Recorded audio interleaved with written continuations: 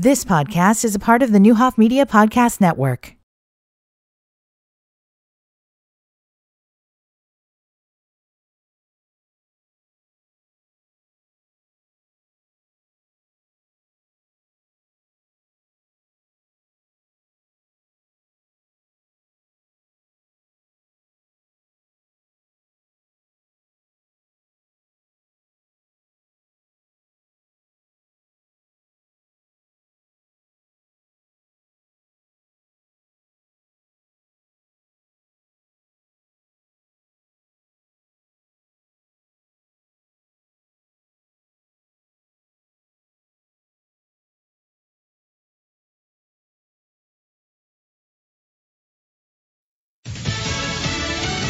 Inflation will continue to fall. I'm Lisa Lacera, Fox News. That's a prediction from the head of the Federal Reserve as he spoke before a House panel. Fed Chair Jerome Powell says the central bank's monetary policies are bringing down inflation. Nonetheless, inflation pressures continue to run high, and the process of getting inflation back down to 2% has a long way to go.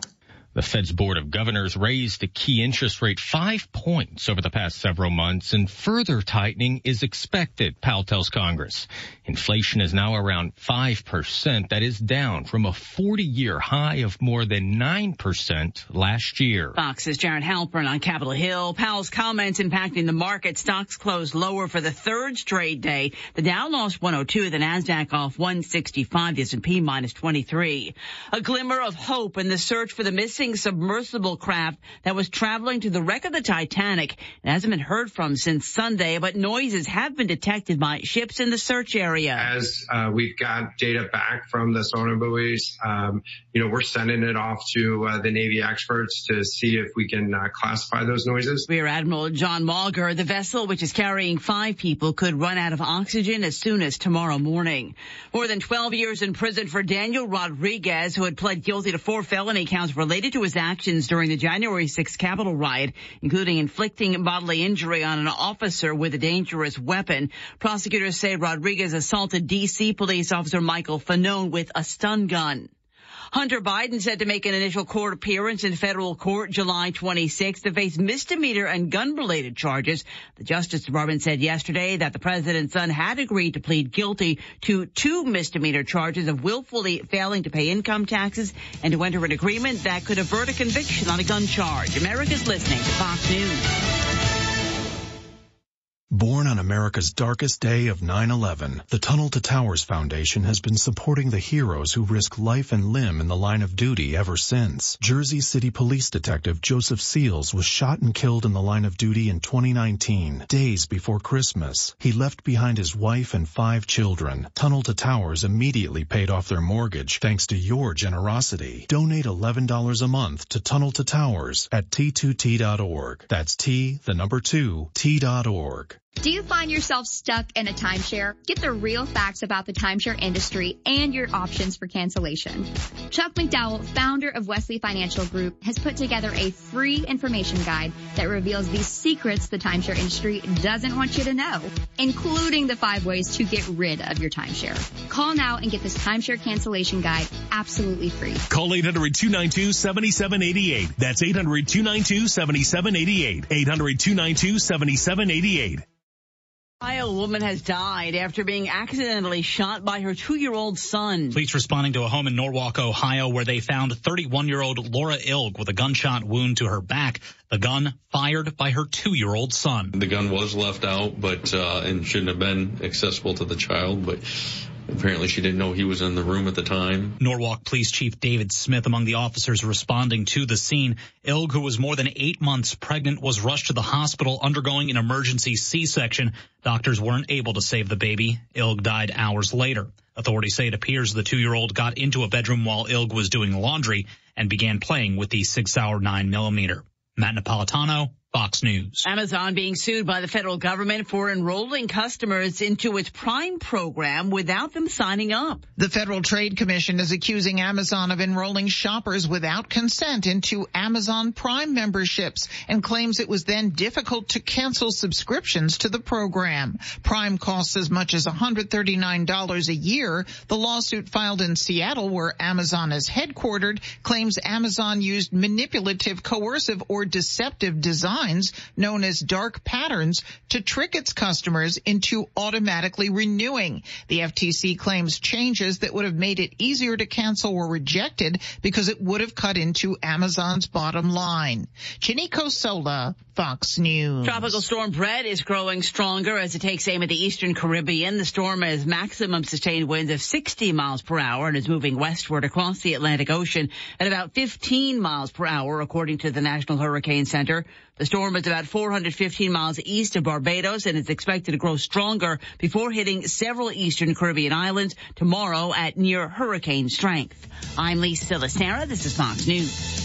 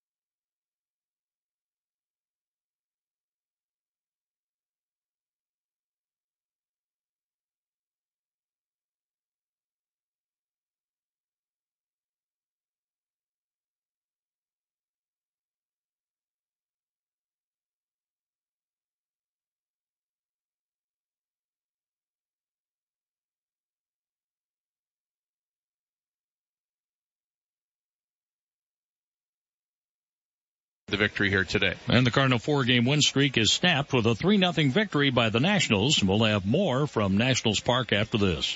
We now return to regular programming on WSOY Decatur, 1340 AM, 103.3 FM, and nowdecatur.com.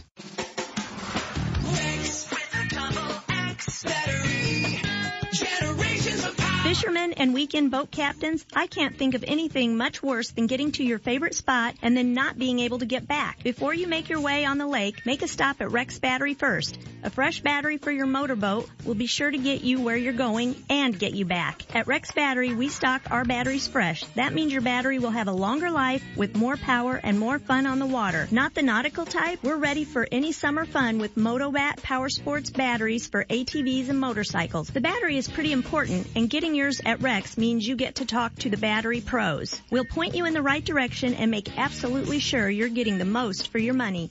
From the tiniest hearing aids to the biggest farm equipment, nobody knows batteries better than Rex. 1330 East El Dorado, Decatur. Rex with a double X battery. Generations of power.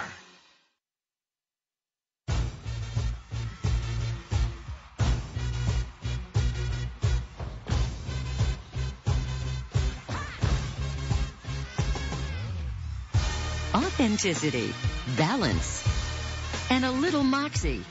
This is the Morris Code with your host, Dr. Juanita Morris.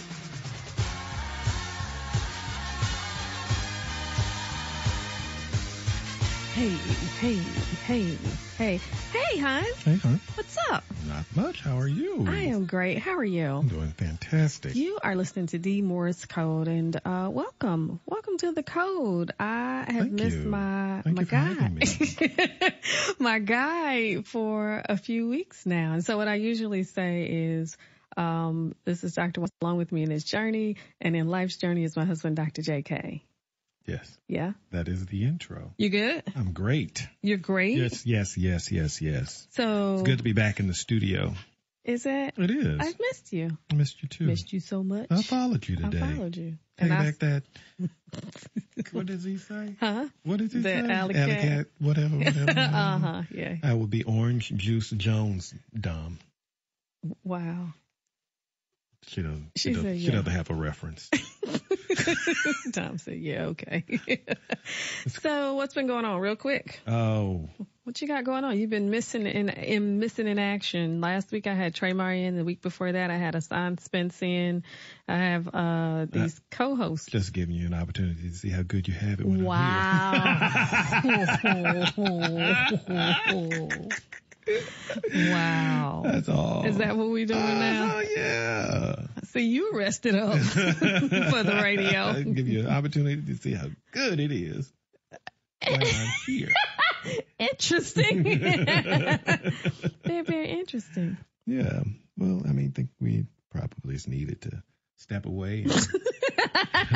We need to break up, We needed up. to just step away and do some things, do some other types of things. It sounds like it's one of those, it's not you, it's me. No, it's not that.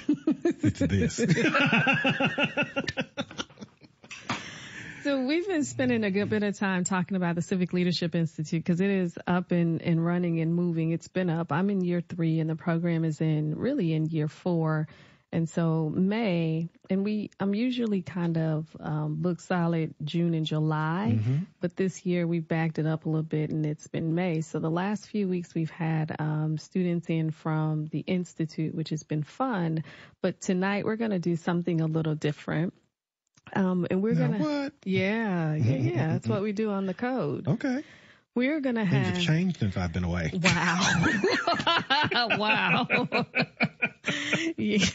Wow. Okay. We recognize people who are in our community, who are active in our community. And sometimes we see folks as one way. And yes, we are that way, whether it's what you as a parent or whether it is what you do for a living or whether it's where you volunteer. But we also know that people are more than just that one thing. Yeah, because work is only our work is only a snippet or a minor component of who we are as people.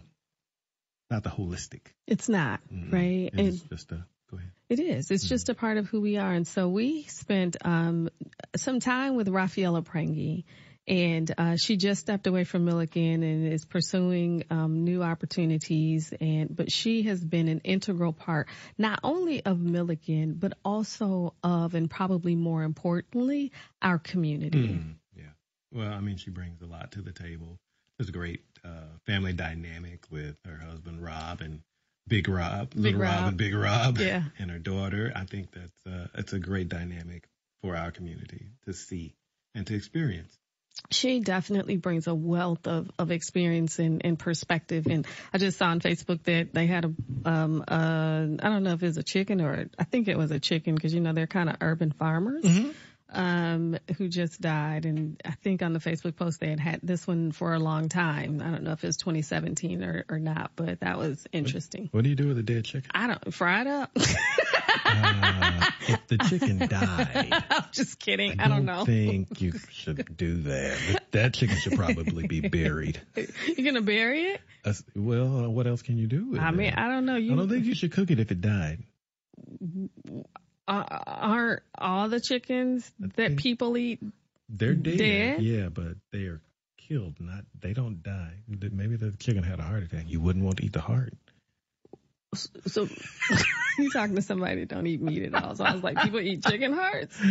Anywho. Livers, gizzards, I mean, regardless of how it died, it's still dead. And we should be able to fry it up, right? If it died. I mean...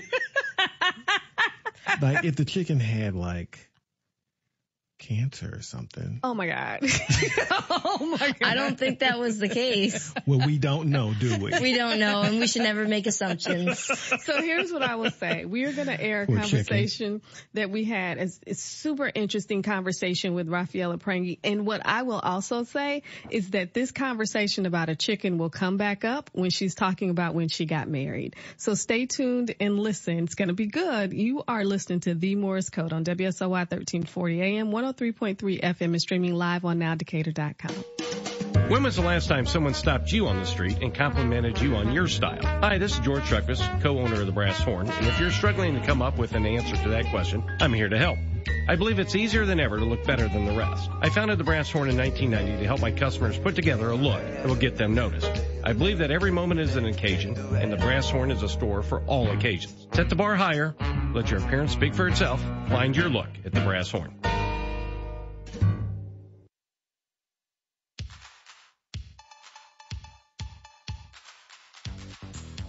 This is The Morris Code with your host, Dr. Juanita Morris.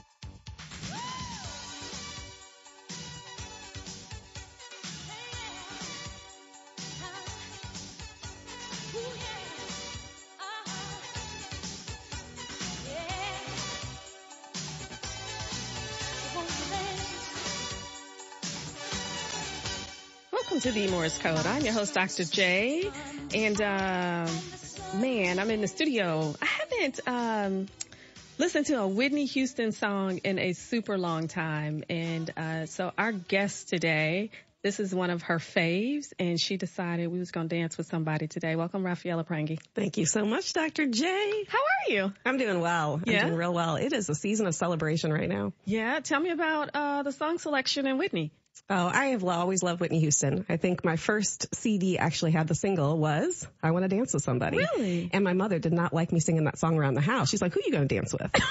Well, 19 years on Monday? 19 years. You've been dancing. I've been dancing. Same guy. Same guy. Yep. How is Anniversary on Monday. Anniversary. Thank you. Yeah. 22nd of May. Where'd you get married? I got married at a castle in Edwardsville, Illinois, where my husband's parents live. And it was lovely. It was an outdoor wedding. Weather was beautiful. Okay. Was it simple, elegant, or was it a big deal? It was black and white, simple, elegant. Tried to really cut costs any way we could because, we're both in education on the low on the totem pole at that time. And we were able to, get my shoes for $9, my dress for $99. We had heavy hors d'oeuvres, not a plated meal. Yeah. Yep. But like most brides, I didn't get any of the food. So, I ate. I totally ate. That's why I always tell brides now, I'm like, put a plate aside, make sure you eat something. Nah, I ate during the ceremony. I ate cake. I ate food. I ate everything. I was fully present in that day. What do you, what's the one memory from your wedding day? I love animals. Yeah. That's a little fun fact about Rafaela. And we had, and we had parrots and wild turkeys at the wedding because this castle had these exotic animals at it. The people that own this castle had these animals, kind of like a little farm. And so we had all these photographs taken with people with parrots on their arms, wild turkey on their arms. It was very quirky, very different. But it took me back to my childhood living in the Miami area. Yeah. And there was a place called Parrot Jungle back in the day. Now it's the Miami Seaquarium or something like that. But there's all these pictures of my family and me and my dad and my sisters all putting parrots on our arms when we were little. And so it kind of was like a full circle moment. How special is that? It was kind of fun. So it was outdoors. It was outdoors, the whole thing. So you crossed your fingers on good weather, and we had it, so it was great. Yeah. So that is different. It is different, right? Yes. You're expecting me to say like someone said something really meaningful. I don't know. The dance with your dad. Nope, it was the parrots. Outdoors in Edwardsville. With some parrots. At a castle. So I am glad you're here.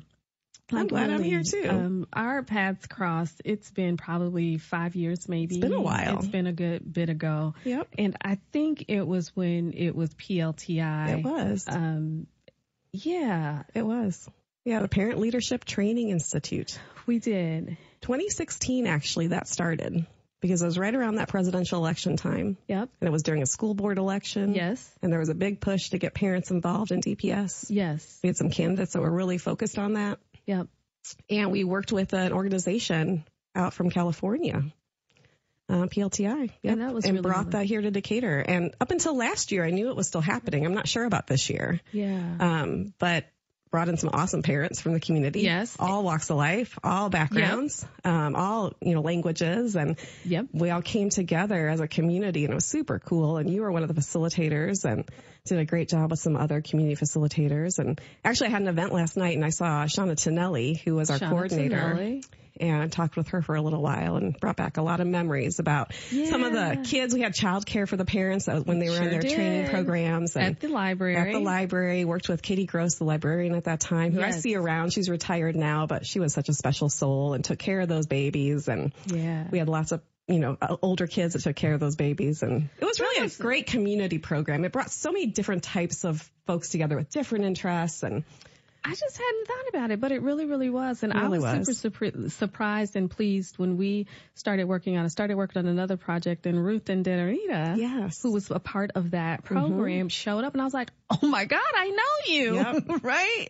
And so that is when everything is buzzing. That like my phone is buzzing, the computer is buzzing. What in the whole heck is going on?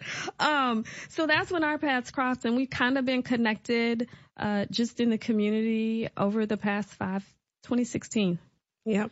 5-6 years. Yep. And we've worked on a lot of, I think, organic, from the ground up type projects. And I always find those fun when things have not been in existence before and folks are like, you can't do that. No one's going to be interested in that. And then I say, watch us. And it's done. It's done. And it ends up being an amazing experience. Yeah.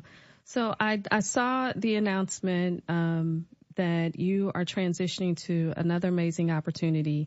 And then I said, I really would like to just have a conversation and chit chat because I know that our community know you, as with your relationship with Millikin, because you have brought the institution to the community. You have brought the people and the students to the community. That's been my passion project. Yeah. It's not my position description. I was talking to someone about this the other day because they're looking for a successor in this role at Millikin. And the position is very squarely focused on students, which it should be. Vice President of Student Affairs. Yes, you're advocating for the students. You're helping them bring their voices to the table. But that community connection has been probably the most special part of my experience, getting students out into the community, bringing the community into the university. And I really believe that in its best version of itself, Millikin is Decatur's university. Yeah. And we have some work to do with that. We really do. But I kind of saw that as my mission to try to continue getting there to where Decatur really saw that there was access and opportunity at Millikin. Not just to be a student, not just to be an employee, but it's a space and environment here that brings a lot of culture together and a place to learn formally or informally, right? I don't think that people realize the challenge in doing that, right? Like, it seems like it's an easy thing to do, invite folks to the campus and then have the young folks come into the community, or whether it's shopping or volunteering, or whether it's the farm. But that is not an easy task. And there's a lot of untold assumptions too. Yes. Right? And I mean, that's history and indicator. It's history of Milliken. Absolutely. And you got to start taking those walls down. And it's all about relationships at the end of the day, right? So it isn't just about inviting. Yep. You can't just invite. We all know that an invitation is only an invitation. What's behind the invitation? Is there a relationship there? And that takes time and effort. But that was always my favorite part, was creating these relationships with all of these leaders and community members and parents and children, and showing them all the great things about their own community and about Milliken as well. So what I wanted to do was have some conversation about you. Okay. Right? Like, yes, we know you kill it at work. Yes, we know what you've done for us, our community, and the students in your time, and you've been there for a good stretch of time. 24 years as of June 14th. Is that not amazing? 1 year short of 25 years. Yeah, that's what 24 is. That's what 24 is. That is what 24 is. But it's definitely 1 year shy of 25. You know, the reason I say that, though, I'm wondering, I'm curious. Is coming up now on commencement this coming weekend, right? Graduation. This will be almost the fifth fully of students that I've seen graduate. If I would have stayed till next year, I would have seen that next group out. So it's just cool to think about how many students have come through the institution and how many lives have touched me. You know, a lot of educators want to say, like, I've touched so many lives, but I really feel like it's the students that have touched me. I had this event last night, gathering with some folks, and I had all of these alumni and old students come back and just reminded me, you know what, the why you do the work. Yeah. And so 19 years on Monday, or 19 years on the 22nd for anniversary, 24 years at Milliken. Yep. If you think about Milliken, so it was the parrots at the castle for the wedding. What would it be for the 24 years? At Milliken? Yeah. What I was able to innovate and grow. And I think this connects to our conversation about PLTI. I felt this immense opportunity at Milliken to create opportunities for others and to build programs and to make changes without a lot of bureaucracy. And a smaller institution, a smaller environment lets you do that. Yep. And bringing in talent and mentoring on a very personal basis that you might not otherwise be able to do once you move up in a structure to become a dean or a vice president. Likely you're not interfacing with students, you're not mentoring, but I have been able to do that for 24 years. From the day I stepped on campus in 1999, partying like Prince in 1999, to now in 2023. That's been a constant vein, the mentorship and the building and the creating. But you know, in 99 when I started, Milliken was 4% students of color. Sure. Now we're over 30%. And that's a reflection not just of Milliken, but of the state and of the landscape of higher ed. But being able to serve a student population that was always growing and developing and changing kept it fresh for me too. And I saw my purpose in creating the access and equity and opportunity for the students that came in who were coming from a different background than what people traditionally thought students at Milliken looked like or were. And I think there's still this idea that Milliken is exclusive and a privileged white institution. And in some ways it is, but in many other ways we're serving a population that isn't being served other places in the state. And I really appreciated working on initiatives that support that. We're going to take a quick break, and when we come back, we're going to talk about that passion and purpose and how it has come to be over the past 20, 30, 40 years of your journey in education and as a woman, right?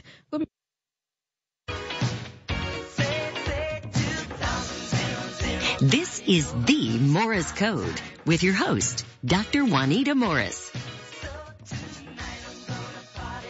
1999. You're killing the music today, Rafaela. I mean, it's dating me a bit, but. Welcome back to the Morris Code. Oh, that's a jam. That's always been a jam. Prince. Even though he did not leave his affairs in order, but I digress. Folks, if y'all think y'all gonna pass away, because I think we all are, get your stuff in order. Please and thank you. Welcome to the show. We are just having a candid conversation with Rafaela Prengi. She has, it's been tried and true, right? We were just laughing because we're trying to figure out who's the nicest between us two. I think Dr. J said it was her, actually. Yes, it's totally me. And I said, I'm nicer than people think. And then you said, maybe not. But then we said, who cares? Right. We don't care what people think. Right? So talk to me about you. Yep. Like, I know people know part of what you do, but I want to know and share and listen and learn a little bit more about you, like where you come from, what your interests are, who you be with. So I was born Raffaela. Raff. There's not two right now though, right? So my name now is spelled Raphaella. Shut the front door. Right. So I start with that because much of my upbringing was about cultural erasure. Okay. And kind of a big term there, but I grew up as the daughter of an immigrant. Yeah. Who was ashamed of his past and did not want to pass that on to his children in the 70s and 80s when the environment was not friendly to Latinx cultures. I was not encouraged to learn Spanish as a child. Yeah. I was actually reprimanded in the household when I did that. As things went on and culture changed in the United States and it became more friendly to Latinx folks, my younger sisters were more able to take advantage of some of my father's history and language, but I was not. And as a young child, the most important thing to my father was that I was an American girl. Yeah. He would always say, "You're my American girl." Yeah. Gosh, what does that mean? Unwrap that package, right? So do well in school, do well in school, do well in school. Yes. Have a life better than mine. And I think every parent wants that for their child, right? To have a better life than they had. But I think that meant something different to my dad than it does to the average person. My father had a 5th grade education when he immigrated to the U.S. Yeah. So he never really spoke English well.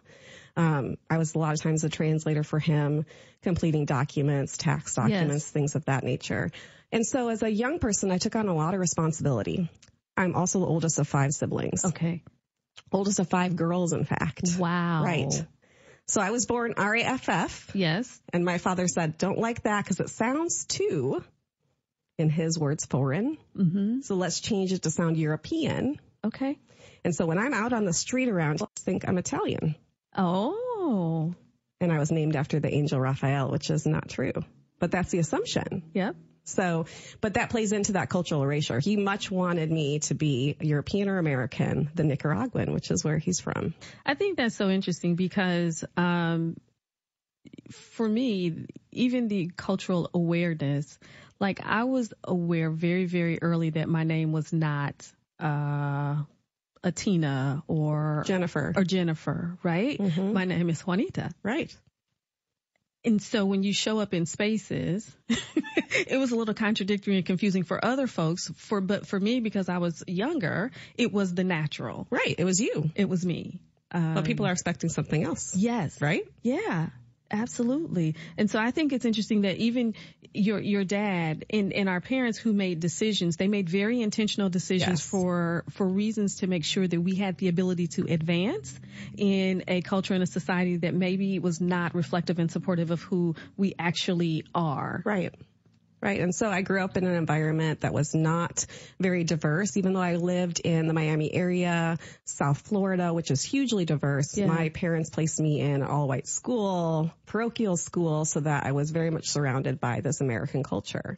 Didn't get to spend a lot of time with my family from my dad's side. Many of them passed away before I ever got to take advantage of that cultural history. And so it's been a journey for me since I was a child to be on that cultural journey and learn more about myself. And it hasn't been, it's been the last 10 years that actually I've been able to really explore that. And so I think there's so much wisdom, and you don't grow up when you're 18, when you're 21, I'm still learning and I'm still growing.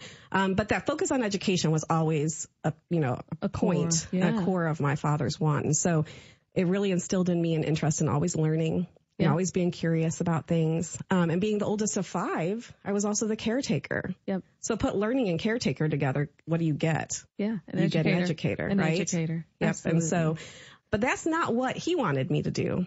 And that's not what I thought I wanted to do. What did you think you wanted to do? Be a broadcast journalist. Now, what did your dad want you to do? Doctor, lawyer, one of those fields where that you would make a lot of money and be very successful. And secure. And he always thought the only reason I wanted to be a broadcast journalist is TV sounded fun.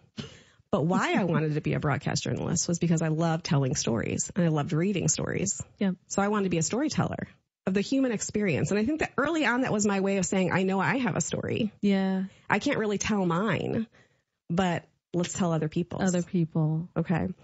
And, fast forward, did 4 years of broadcast journalism as a major at DePauw, did an internship my junior year at a TV station in Chicago. Ooh, How was that? Hated it. Did you really? I hated it. At that time, so early 90s, there was no podcasting. There's no... Women were not very supported. That's right. In that industry. And so, I was schlepping coffee and doing all the gopher-y things all the interns do. But I saw how the other women were being treated at the station. And I didn't want to be a part of that toxic environment. And, I knew as well for my first 5 or 10 years, I'd be working in small markets where the stories weren't there necessarily, and where also I'd be chasing ambulances and doing these stories that weren't really about the human experience that I wanted to really tell. And so I came back my senior year of college, and I love telling the story to Millikan students because everyone fails and you have to lean into it and you have to learn from it, right? And so I came back my senior year without a plan in life. I had done, 3.5 years. What do I do now? Yeah. And I'd been super involved on campus and leadership and doing different community things and had some great mentors that were in student affairs and said, you know that you can work at a university and this can be like a real job for you. Like what? With a paycheck? Right. And I thought, okay, well, maybe I can do this. Yeah. And over time, I realized that the same storytelling that I wanted to do as a broadcast journalist, I do as an educator. And that's what I'm so passionate about, is telling the story of our students to those who don't understand it. Sure. To create equity and access and to create, spaces where students feel like they're being seen and heard. And that all begins with relationships and storytelling. I'm curious, because that identity and the awareness of, nope, I don't want to do that. And also, this is how I see women in particular being treated in this industry. That came early for you. It did. Were you aware of how in tune you were even at that age? Or because that's not an easy thing to do, right? To come back without a plan. It's like, oh my God, I still have to go do this. I'm committed to a broadcast journalist. I need to go do that. But you're like, yeah, what I'm seeing is not really what I want to do. And that took something different to acknowledge and chart a different course. It did. But I had those great mentors. Yeah. And those mentors helped me feel confident in pivoting. Yeah. And confident in being nebulous and not having, a plan. And without those mentors, I probably would have taken the safe route and just continued and been in a job that I really disliked or maybe not been successful. And at that point really changed my life moving forward. So I really thank those folks. And now my son's going to DePauw and I couldn't be happier because I had such a pivotal experience there as a student. Yeah. And I know he will as well. Talk about being a mom. I never wanted to be one. I didn't either. Shut the front door. I didn't. So imagine being a young woman, never doing sleepovers, never going on social events, not being allowed to date because you were always taking care of your 4 younger siblings. Okay. Mm-hmm. And when I get my doctorate here in a couple of years, my dissertation is going to be about Latina female leaders and the compassion fatigue that they feel from this caretaking in the culture that exists and how it weighs on them and the guilt that they feel for leaving siblings behind and leaving family behind. But you can do that for African American women too, but I'll digress. And I'm not doing another dissertation. Well, you can help me with mine if you want. Cool. Okay. You've got it. So I had these 4 little girls, in my life, my 4 sisters, Marcella, Daniela, Gabriella, and Isabella. Yeah. So we're all the Ellas. My dad would just be like, Ella, get over here, And, I was in charge of them 24/7. My parents were entrepreneurs. Okay. So my dad came to the States without any skills at the age of 17. And he did what he thought he could do, which was become a hairdresser. Interesting. Okay. Yeah. So he became a hairdresser, met my mother on a modeling shoot. And they became pregnant with me and then got married. Really? Yep. Neither of my parents completed college. Yeah. My dad obviously never did with a 5th grade education, never even got a GED or anything like that. My mother tried college for a year. She was a professional dancer. Okay. So she's a ballet dancer. Had a huge life-changing injury, never finished college, met my dad, and then here I am, right? Yeah.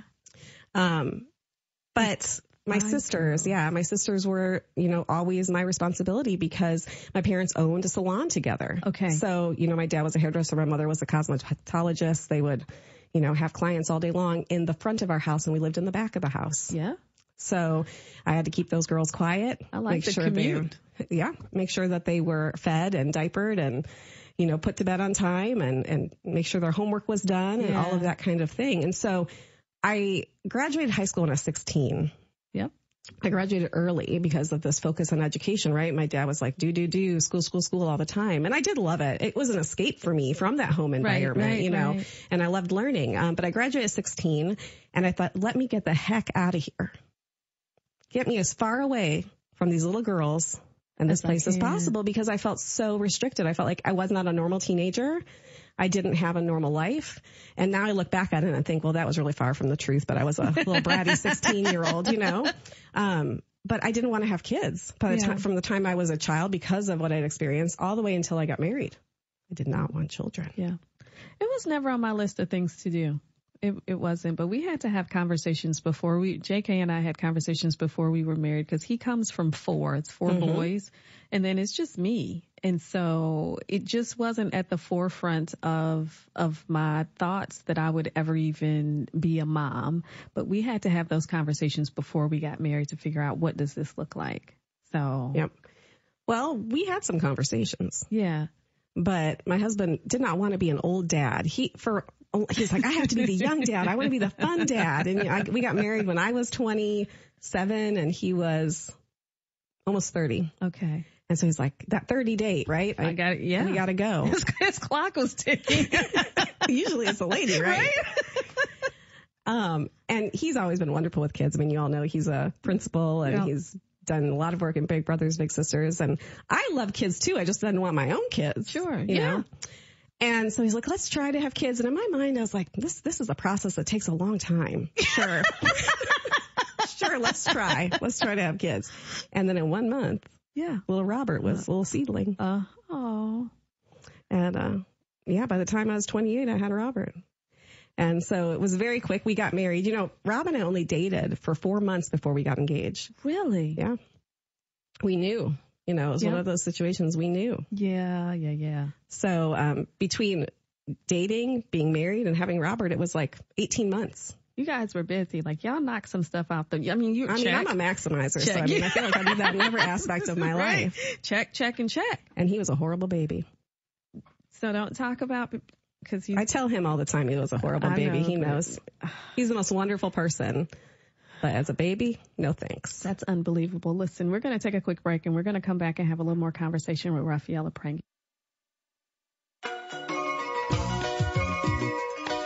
This is the Morris Code with your host, Dr. Juanita Morris.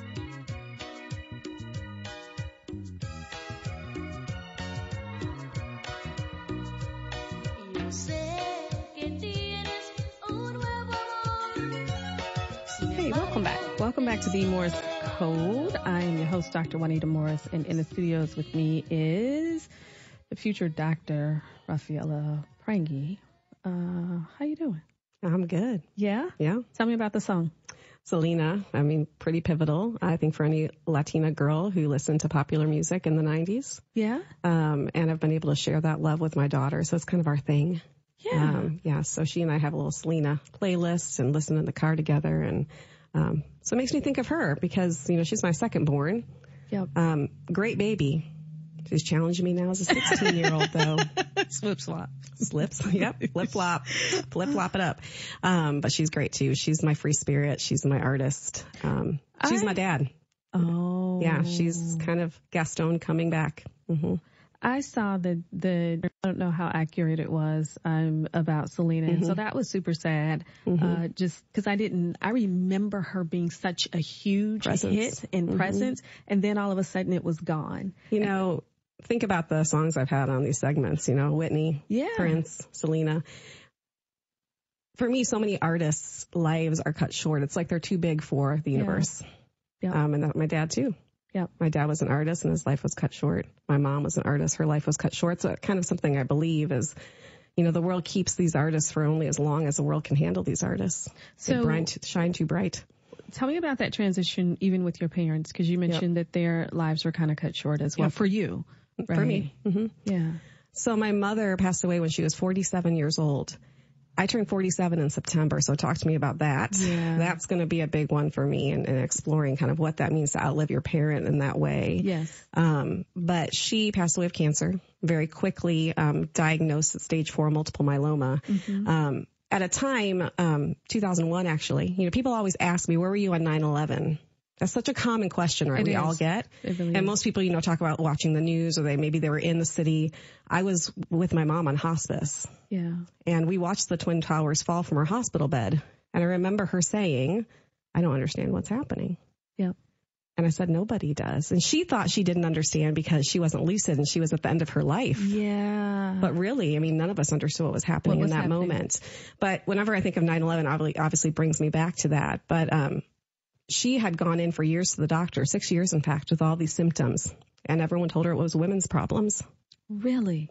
And that still happens today. Of course it does. Women don't often get the advocacy that they need to get properly diagnosed. But back then it was even worse. Of course it does. And so I talk a lot with my daughter and other women in my life about, you have to ask the questions. You have to push for care, because others will not do that for you. And it was really sad that my mom never got that advocacy. Yeah. And because they were entrepreneurs, they didn't have health insurance. And so she felt very restricted by what kind of care she could get. At that time, there were no community clinics or other spaces like Crossing here, that she could access. So that was really difficult. That was my second year at Millikan. It was before I met Rob, that she passed away. And my dad did not want me to come home. He wanted me to be a successful American girl at the university. And he stuck to that. Yep, he stuck to it. But I came home nonetheless and got grounded because of 9/11. Yes. And stayed with her nearly until the end. I was actually on my flight back when she passed. Okay. So that was tough. And my kids have never met her. My husband never met her. And so she was a lovely human being. And I see a lot of my son in her and my son. Mm-hmm. So it's interesting, the manifestations of those souls that happen in the future generations, even without any physical connection to one another. Present. Yep. So then fast forward through my children's young years, they maintained an awesome relationship with my dad. By then he had moved to the Carolinas, and we would often go down there for Christmas. Nice. Grandpa Gaston, Papa Gaston. But he was always so sad. He lost the love of his life. And I mentioned he didn't speak English very well. He didn't know how to do a lot of things that you do as an adult in the U.S. He just wasn't prepared. My mom did a lot of that for him. Yeah. And so he really struggled to live. You've been listening to the Neuhoff Media Podcast Network. For more, visit neuhoffmedia.com.